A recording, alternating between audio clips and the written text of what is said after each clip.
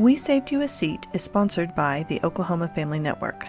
Oklahoma Family Network focuses on supporting families of children and youth with special health care needs and disabilities, as well as families who have children with a mental health or behavioral health diagnosis.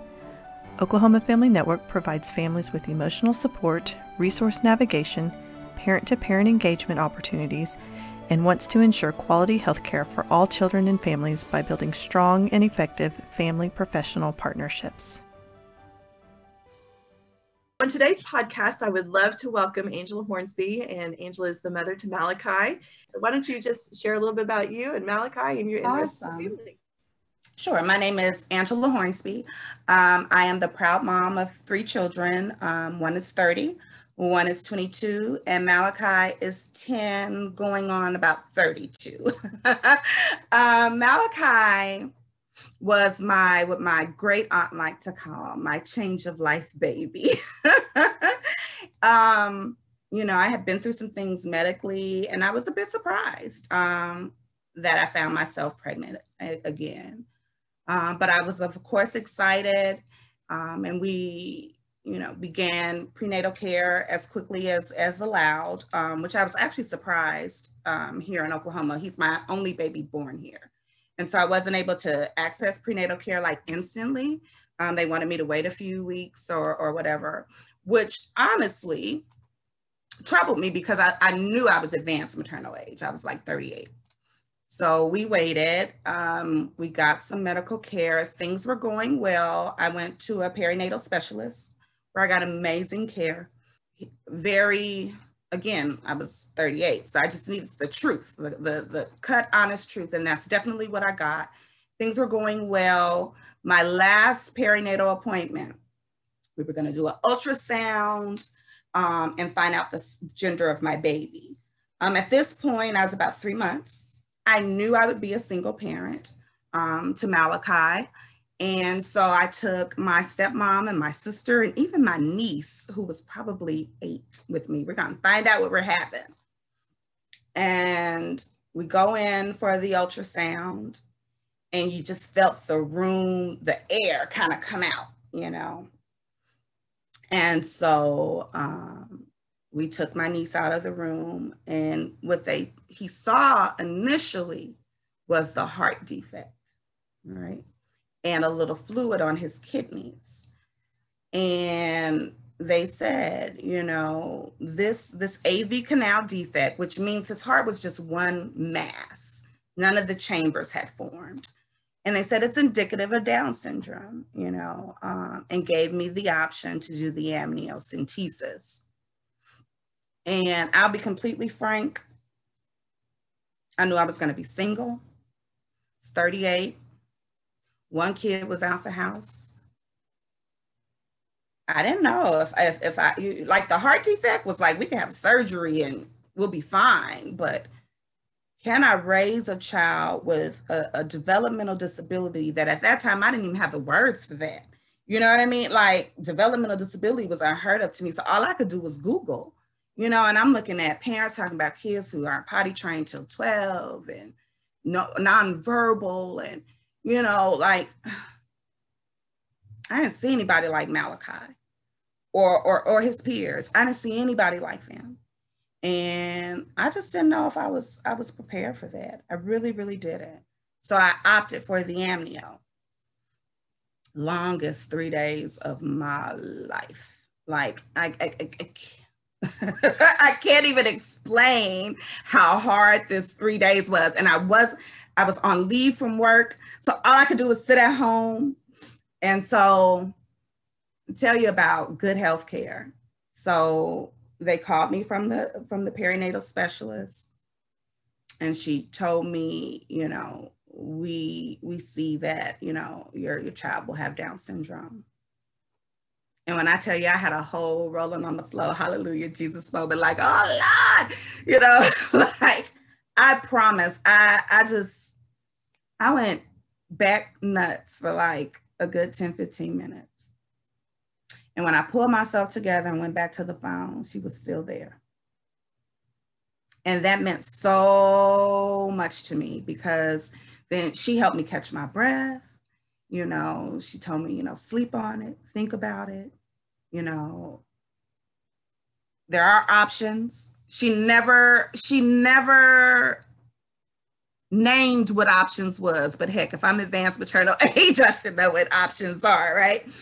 And so it was never pushed, just this is it. And so I cried, I prayed. I was like, I'm not going to do it.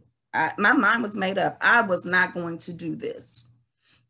But I had already told my daughter, who was 9, 10, people say I tell my kids too much, but, it makes them the tough kids they are. So I had already told her we were having this baby. And so then now this baby has Down syndrome, a heart defect, fluid on his kidneys. At this point, I probably didn't even know what kidneys did. Like, I didn't even put Band-Aids on children like, oh, you're bleeding, So I didn't think I had it in me, that kind of strength. So I began to make calls. It's like, oh, you could drive to Texas and 2 days and 3. And I'm like, what the heck? But I was going to do it. I was going to do it. I literally was in front of my laptop on the sofa. And we were watching a show. I think it was called Private Practice.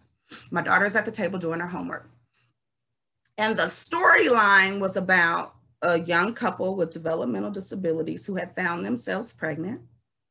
And the mom of the young lady was dead set against it, And this couple explained, we work, we use public transportation. They jumped out and got an apartment. Like, it was like, okay, we did this, And I saw it and Taylor's like, look, Mom. I said, mm-hmm. And I just kept up like, that's fiction, right?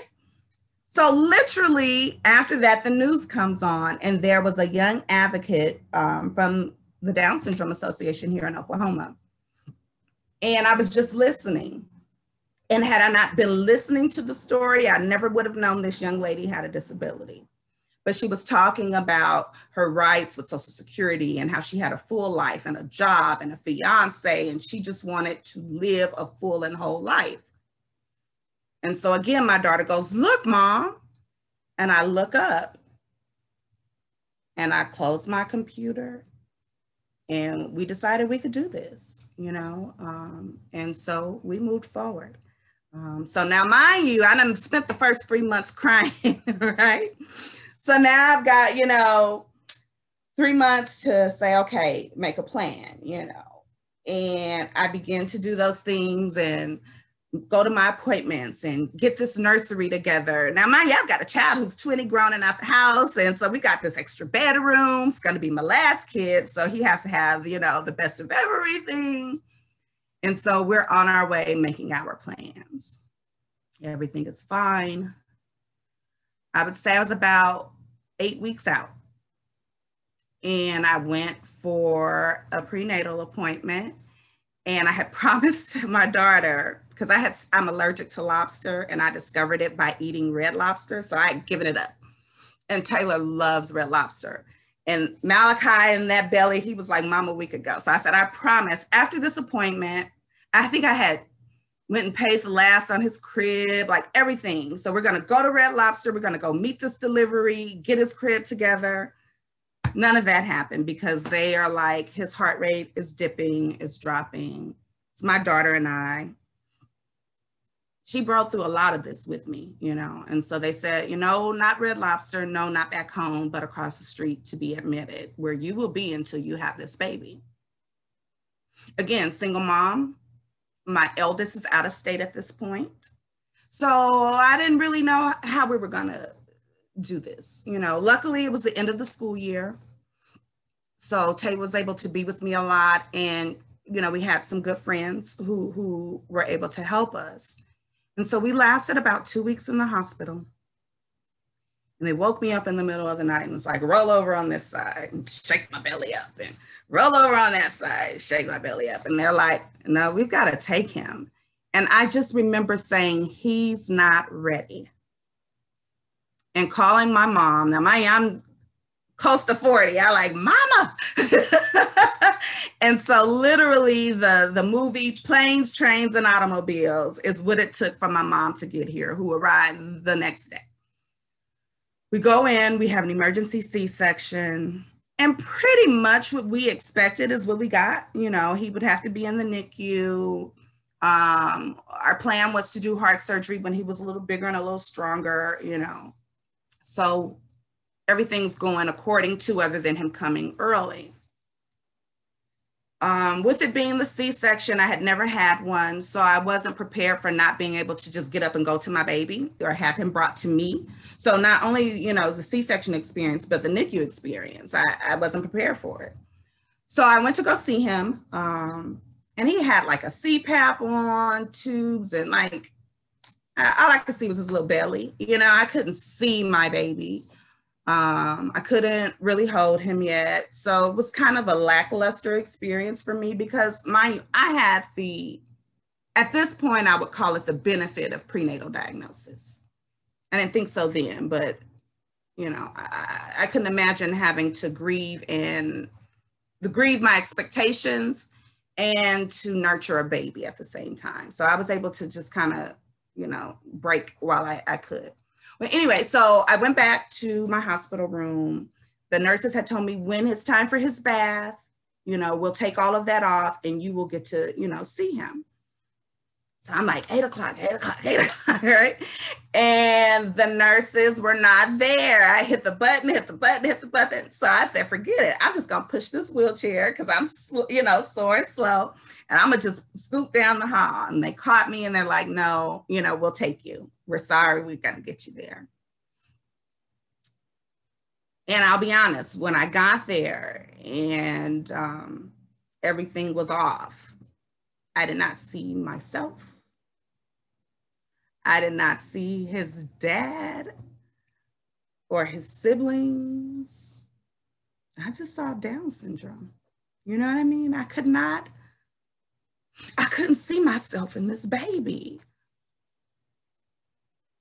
And I broke down then, you know, and I'll be honest, I just looked at the nurse, I said, ready to go to bed, and can I have a sleeping pill? I needed a sleeping pill. And I went to sleep. That's what I did. And then I woke up the next morning and put on my big girl pants and began the journey of caring for this baby.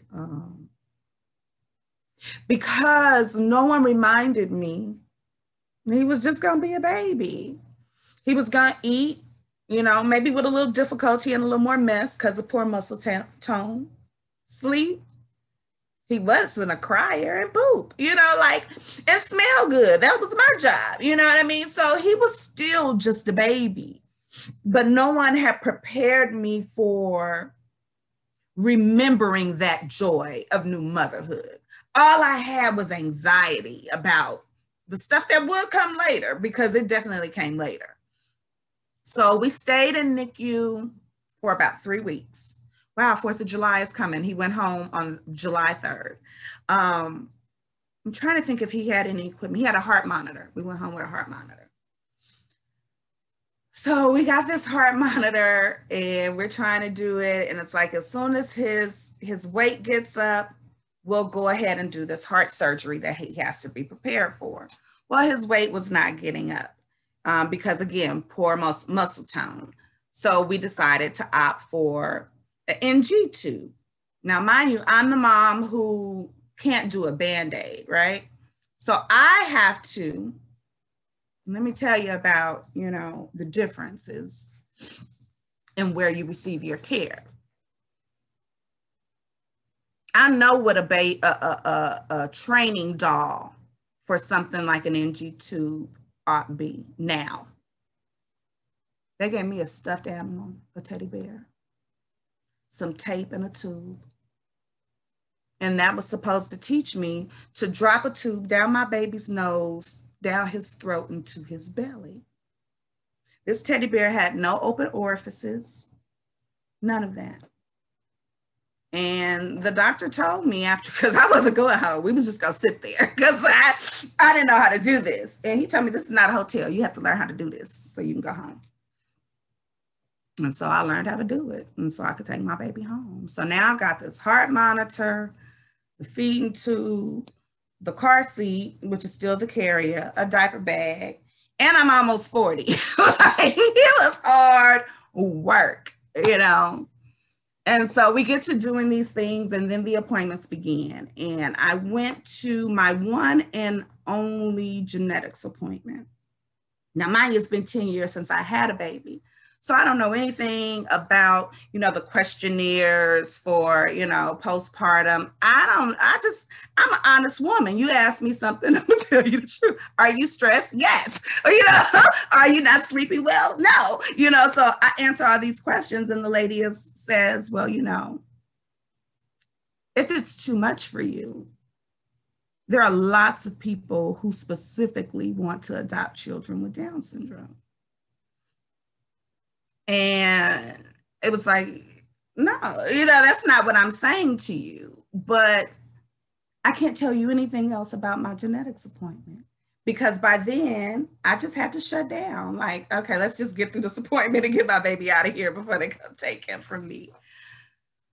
So we discovered that Malachi is working so hard to eat, even through an NG tube, that he's burning more calories than he's gaining, right? So us waiting for him to get bigger is simply not going to happen. So at 3 months old, we take him in for open heart surgery. And when I tell you babies are resilient, like, that was because I used to ask the nurses, I don't know how you do this work with these babies, but when he had open heart surgery and was like 2 days later raring to go, I'd have milked it for everything it had been worth, as an adult. But kids don't, babies don't have that in them. They just want to keep going. So we had open heart surgery. Malachi did well. He recovered well. It should be. And I'm praying that it will be a one and done, because I know lots of families who have to have repeated surgeries as their children grow. That is not our plan. So things were going well. He was not walking. He didn't have a lot of words, but he was running the show, and we were learning to live on his terms, right? So everything's going well. And we made it. Now, mind you, we never had a year where we were not inpatient in the hospital until he was like 4 or 5. Like, we would do long stints of inpatient visits. So at this time, we're regulars at the hospital.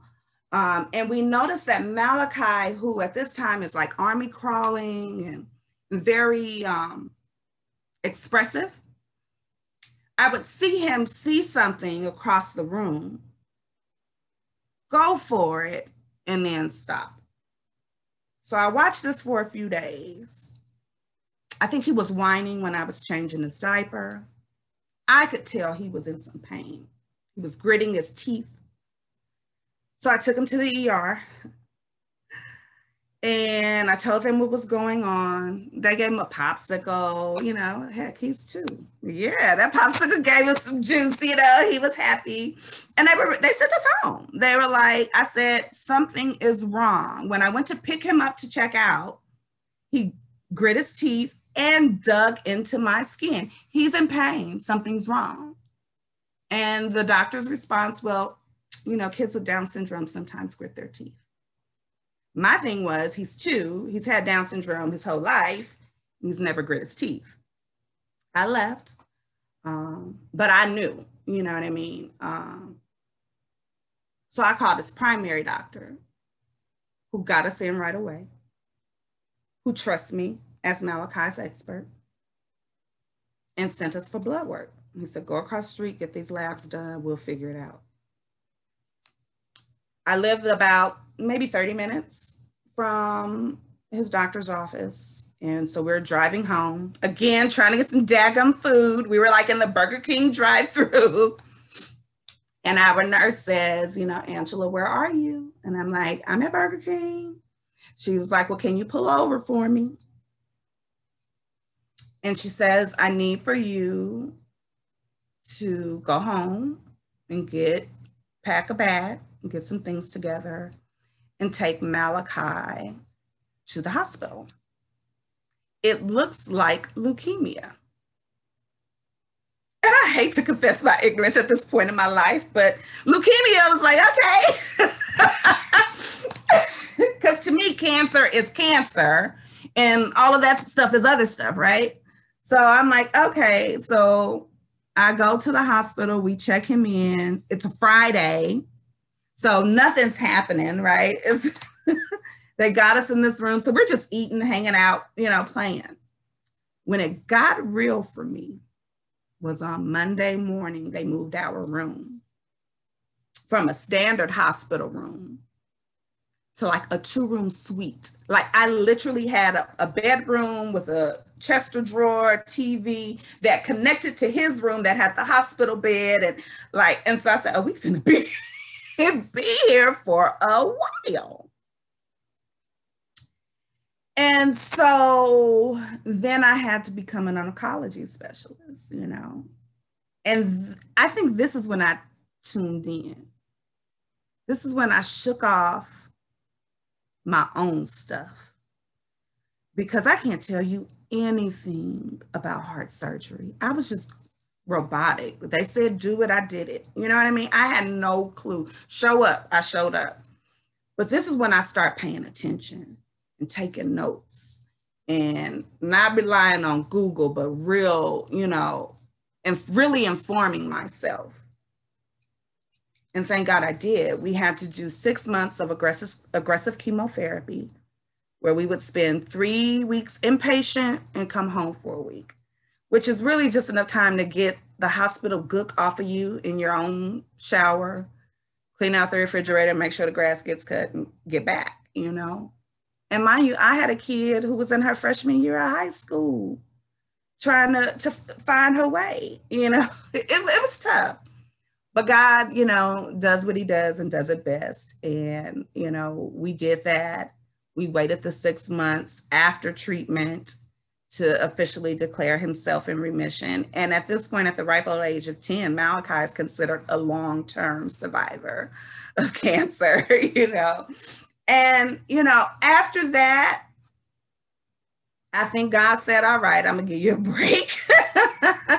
And he's been amazing. We haven't had any major, inpatient stints or anything like that.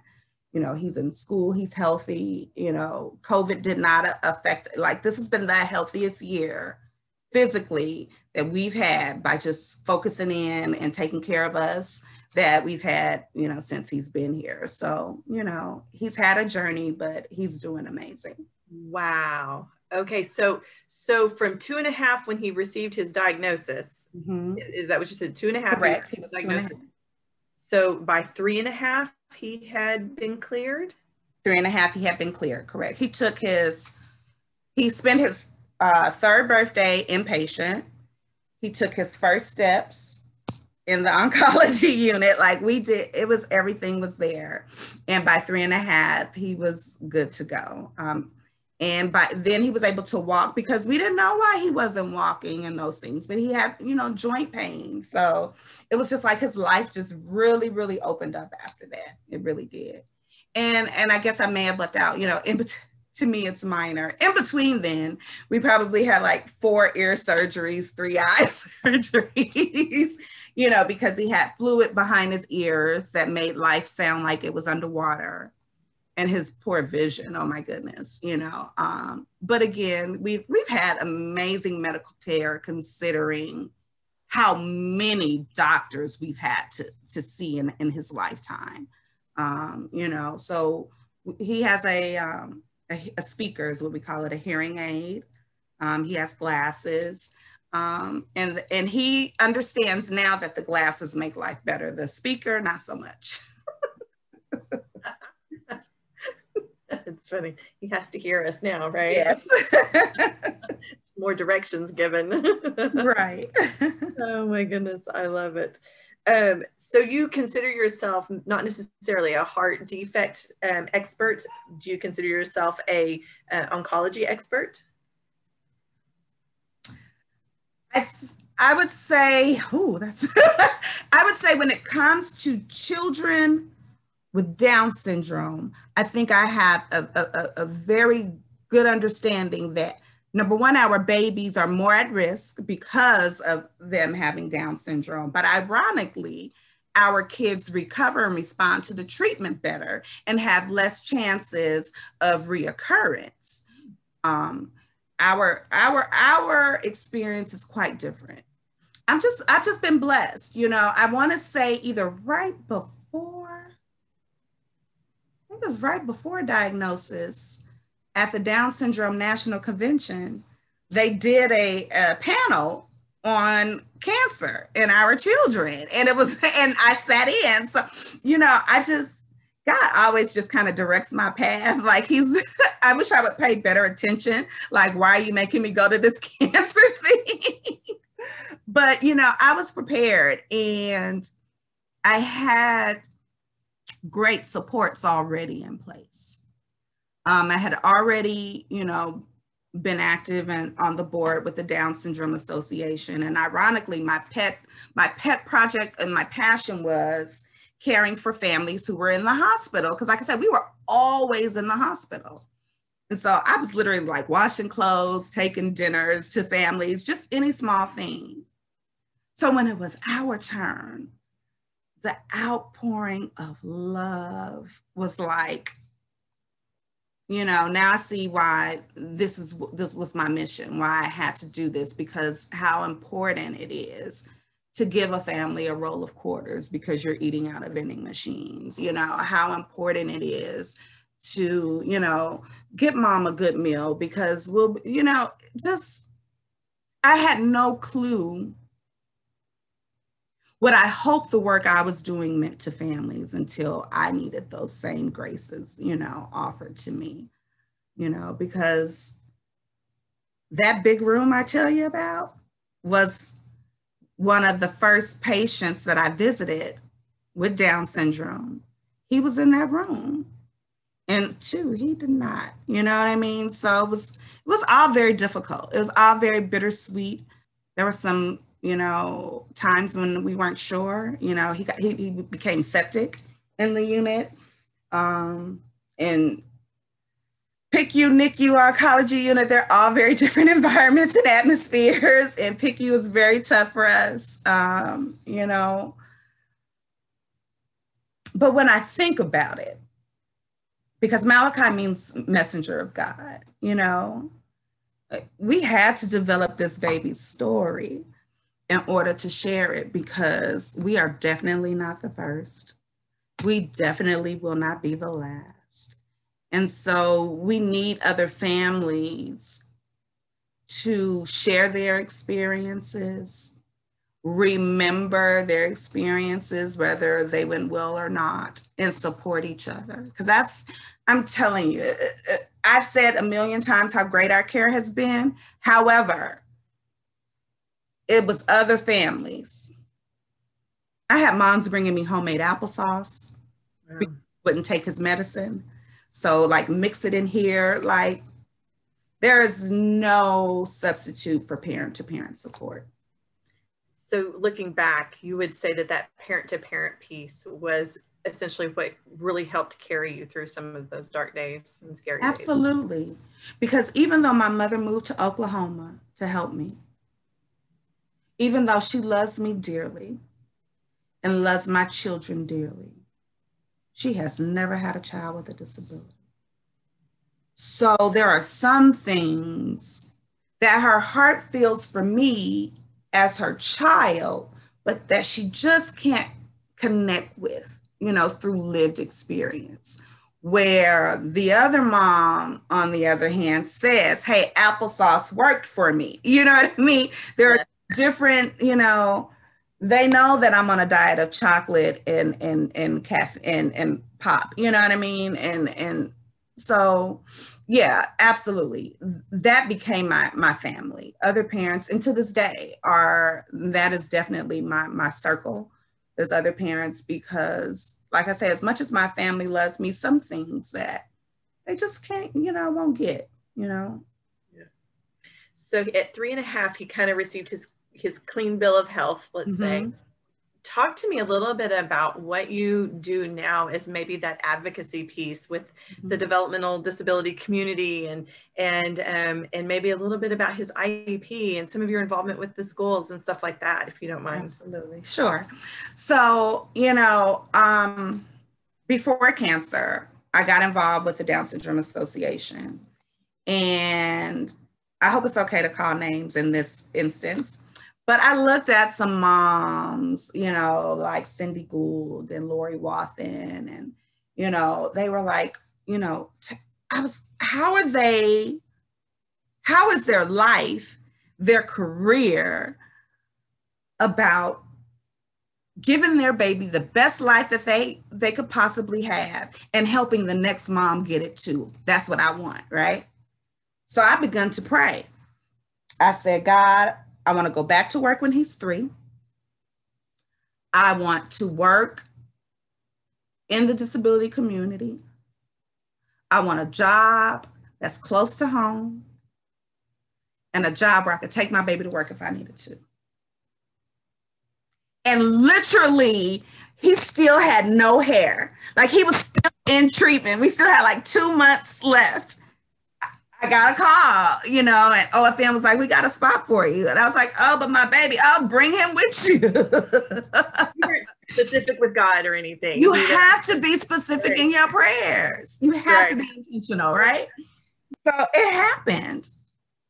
And that's how my advocacy, like in practice, because I had already done partners in policy making and was gathering the information, but hadn't begun to use it yet, right?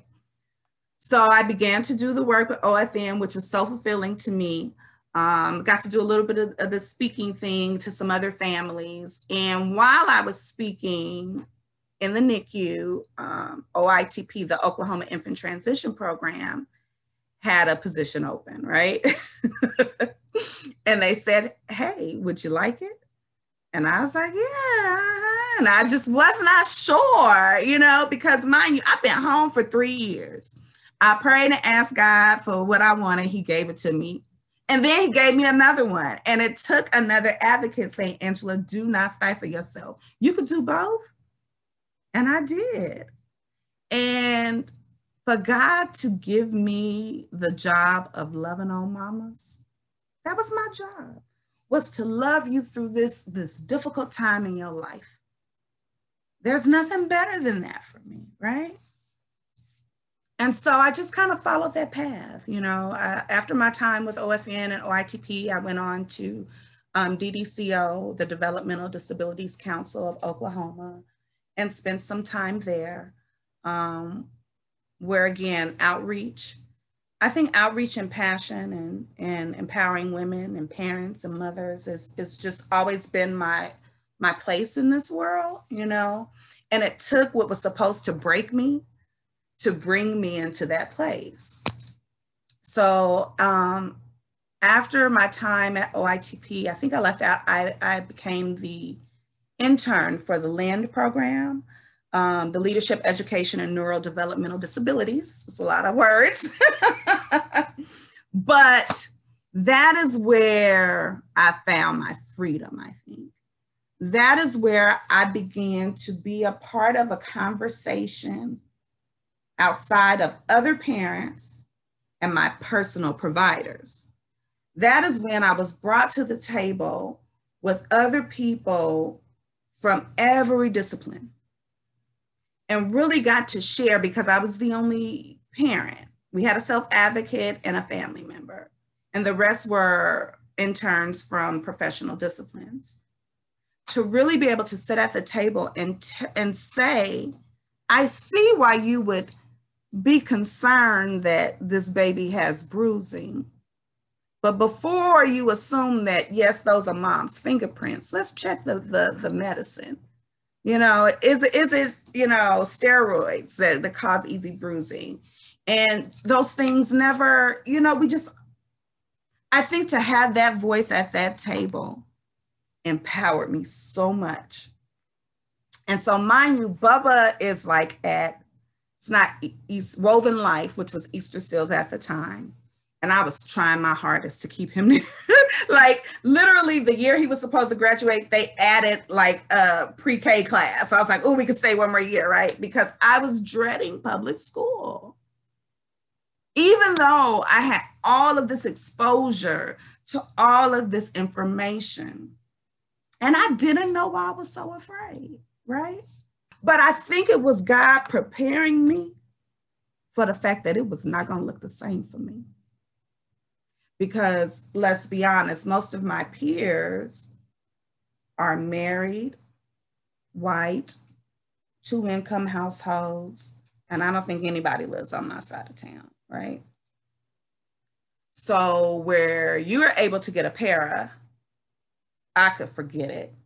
You know what I mean? Like all of these things that I had heard from these, you know, mystifying IEPs of all the resources and how willing they were to, it was like literally my teachers didn't know how to put together a proper IEP. And I had an amazing teacher who loved my son and was willing to figure it out, or at least try. The principal was so afraid of me. I say, hey, I'm gonna pick up Malachi early today. She'd be like, let me check his IEP. Like she didn't want to do nothing without checking Malachi's IEP. But that is because in my district, half the parents don't even show up for their meetings. And if they do, they nod and sign on the dotted line. Because if I am in a restaurant, right, and everybody else around me is eating hamburgers, they look good enough. Okay, I'll have one too, you know, because the waitress comes and says, would you like a burger? Sure.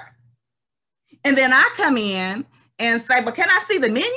You're like these burgers look good, but I think I want, you know. And so it goes to the cook and he's like, I haven't made a steak in years.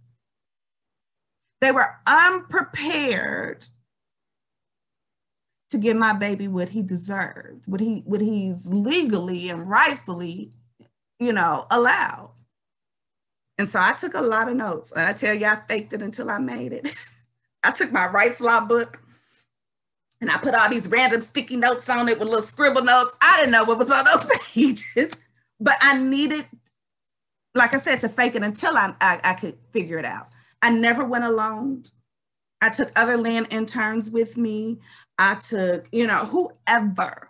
I think I took somebody from the DD Council. I took somebody, girl, from the Disability Law Center. Like I would come with a whole team. I didn't feel the need to do that this last year because I had a very capable teacher. However, in my district, they don't want her no more. She's holding them to the line, and she won't be back next year. And so it's unfortunate that we go into these districts where, as opposed to helping me find the solution to give him, you know, the best education, like they literally try to point us to other schools. Well, why don't you go to this other school over here? They have an autism program. My son doesn't have autism. And this is where he should be going to school. Like, why are you trying to ship us out of here? But they don't want to deal with the responsibilities. My brother was a para in another city, another district. There were 5 children with disabilities and 5 paras on campus. Now, I know that's unheard of, but the fact that we cannot get one capable para is upsetting to me because I know Malachi's abilities. Malachi is so smart. So I think it was had to be 2nd grade, because 1st grade, I was shell shocked. I went to go check my baby at the school and I couldn't believe these little kids. Like I had never seen Malachi react to people's reaction to him until our first day of public school. When I tell you those kids looked and pointed and did all of those things, which made him, you know, start stimming and humming and rocking even more, right? And when I probably cried for a few days. And so I didn't want inclusion. I was like, I'm not putting him in the classroom with those other kids, right? So I put him in the self-contained classroom. which had its good points and its bad points, but I know it was not the environment for Bubba. He needed some inclusion, right? And these teachers did not want my son in their classroom, which I get. You know, if you've been teaching for 20 plus years, that you didn't come into this thinking you were going to have to teach a child like Malachi. You know, inclusion definitely was not the deal of the day 20 years ago. However, it is now. And I insisted. And this woman, she didn't fool with my baby, and I knew it. And there would go weeks where they weren't in compliance. And because his teacher, his self-contained teacher loved him so much, he would call himself Protector Malachi and wouldn't send him over there. Then I'd ask him, did you see Miss So-and-so? He'd say no, and then I go first, get him back in there. So last day of school, it was dark outside, so it was late. I remember I get this call from the mainstream teacher. And she called me to apologize and to thank me for insisting that my baby be in her class. She made a confession that I let slide, which basically said that for the whole year, she put Malachi on the computer and let him work independently on the computer while she taught her class. And on the last day of school, she decided to include him in a game. It was like a spelling game. Like, I throw you the ball, the word is bat. I throw you the ball, you say B-A-T. Malachi got the first word right. She said, must have been a fluke.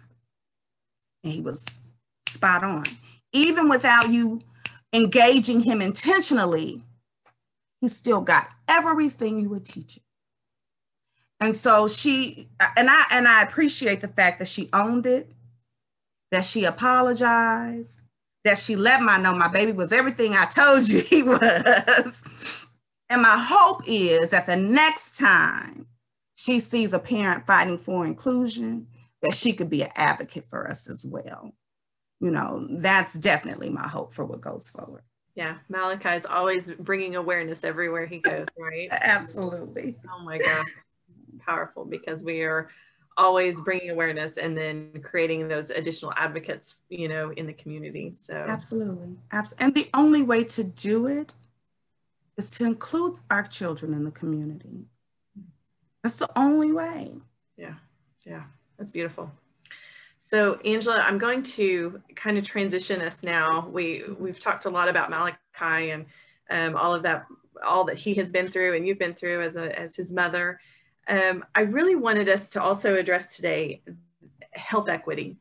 I know you said you've done a lot as far as advocacy work in the community. You've done a lot with patient care and supporting families and some of those experiences. And I would absolutely love for your thoughts and a conversation to take place on the issue of health equity. It's an important discussion that I think needs to be had in our community today. And I think you have a very strong voice that can be heard. So I would love for us to maybe have this little bit of a dialogue regarding health equity. So yeah. Well, I appreciate you willing to have this piece of the conversation because a lot of people don't and are not willing to. And without our voices, our united voices, it's not going to change. Health equity, first we have to define health. You know what I mean? What is health? Health is mental, spiritual, physical, what you eat, what you breathe, what you see. Access. Absolutely. And unfortunately, we've become comfortable. And you know how people who grow up in dysfunction think dysfunction is the way it's supposed to be? So when you grow up in an unequal environment, you think that's what it's supposed to be. I expect, as a woman suffering with autoimmune disease, to have my pain ignored and to be treated like a drug seeker. I expect it. It happened. It still happens. I know women who are still able to get access to pain management. I can't. You know, I look at the therapies, access and equity in the schools. You know, Malachi could not get OT, PT, and speech in the public school. Not over here. And then what you are getting is usually subpar, like to the point where I had to pull him out of one of his therapies. Like, what are y'all doing? He can color in his classroom. And instead of the school addressing it, they let me pull him out and left her where she was. And I addressed it in the IEP meeting 2 years consecutively, that these are our goals. When I go to the grocery store, you think I can find asparagus down the street from my house? Asparagus. No. Safety. Do I feel safe? Do I feel secure? When we work in the NICU, what do we see? We see some parents treated one way, and not just race. I want to make that very clear, because I also work with parents with disabilities. You know what I mean? Like, the way that people are marginalized, it affects their tangible lives, it affects their psyche, and it affects the generations to come after them. And if I can't have, number one, my story believed, and not taken as, oh, she's exaggerating.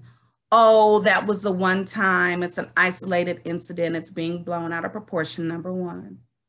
And number two, for if you do know me enough to know that I'm only gonna tell the truth, to stand with me.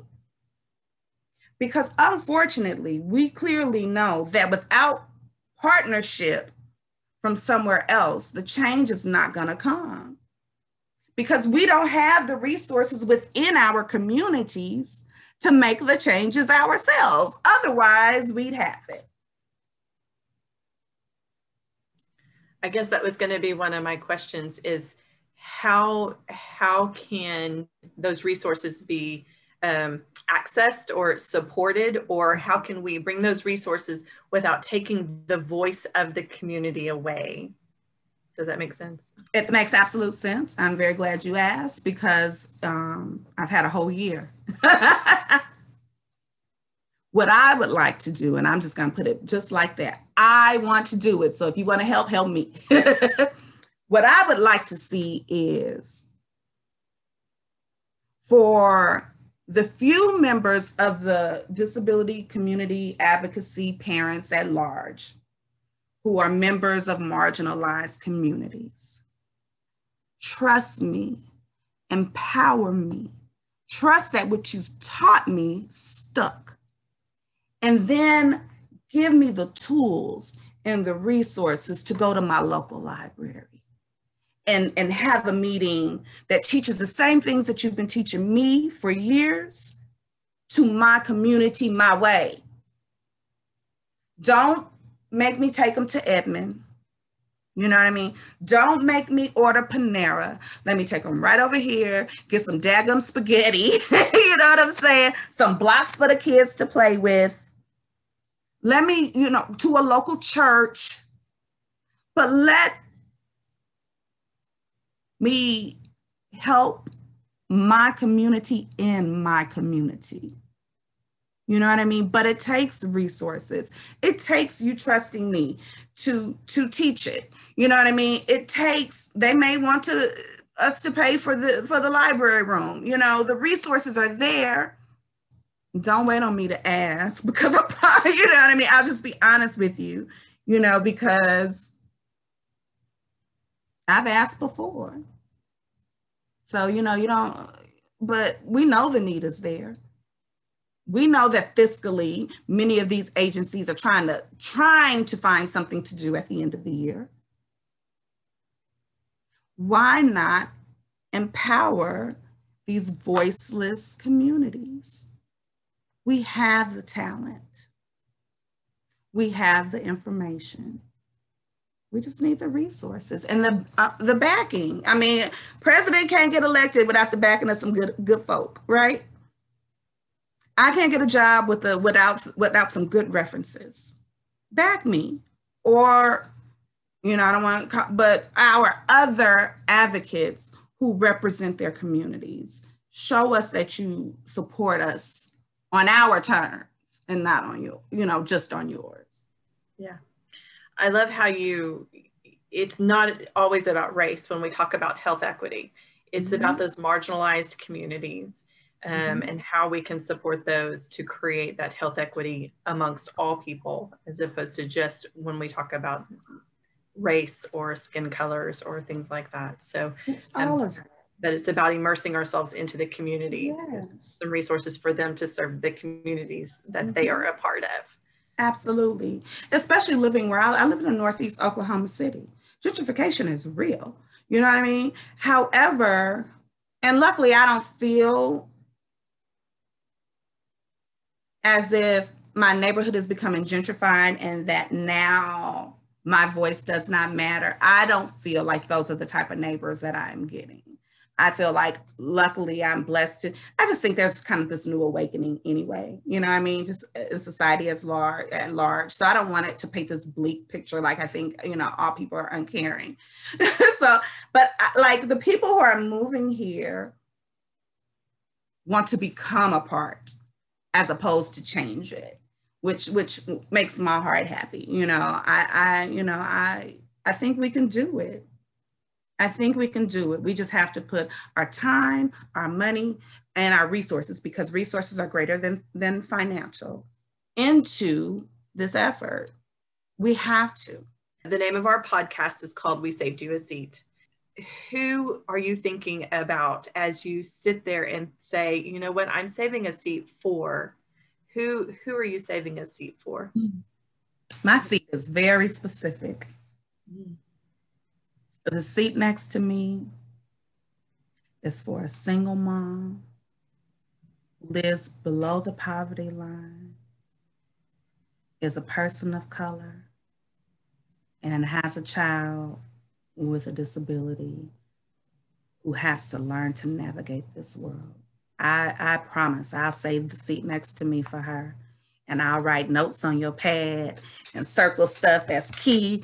Like, I will help you through this journey, but I am saving the seat for the mom who is single, doing this by herself with little resources, even if she has a village, they don't know this journey. That's who I'm saving a seat for. Everything you have said has just been spoken so eloquently and beautiful. And I think you are a voice for all families with developmental disabilities. And so I'm excited to be able to share your podcast and your words. So thank you very much for being a part of this today.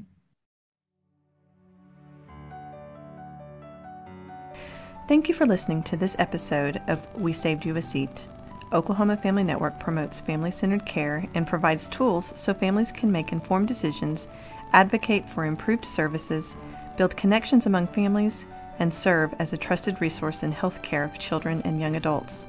If you would like to become a supporting family or get in touch with another family, please contact Oklahoma Family Network at oklahomafamilynetwork.org or by calling 405-271-5072.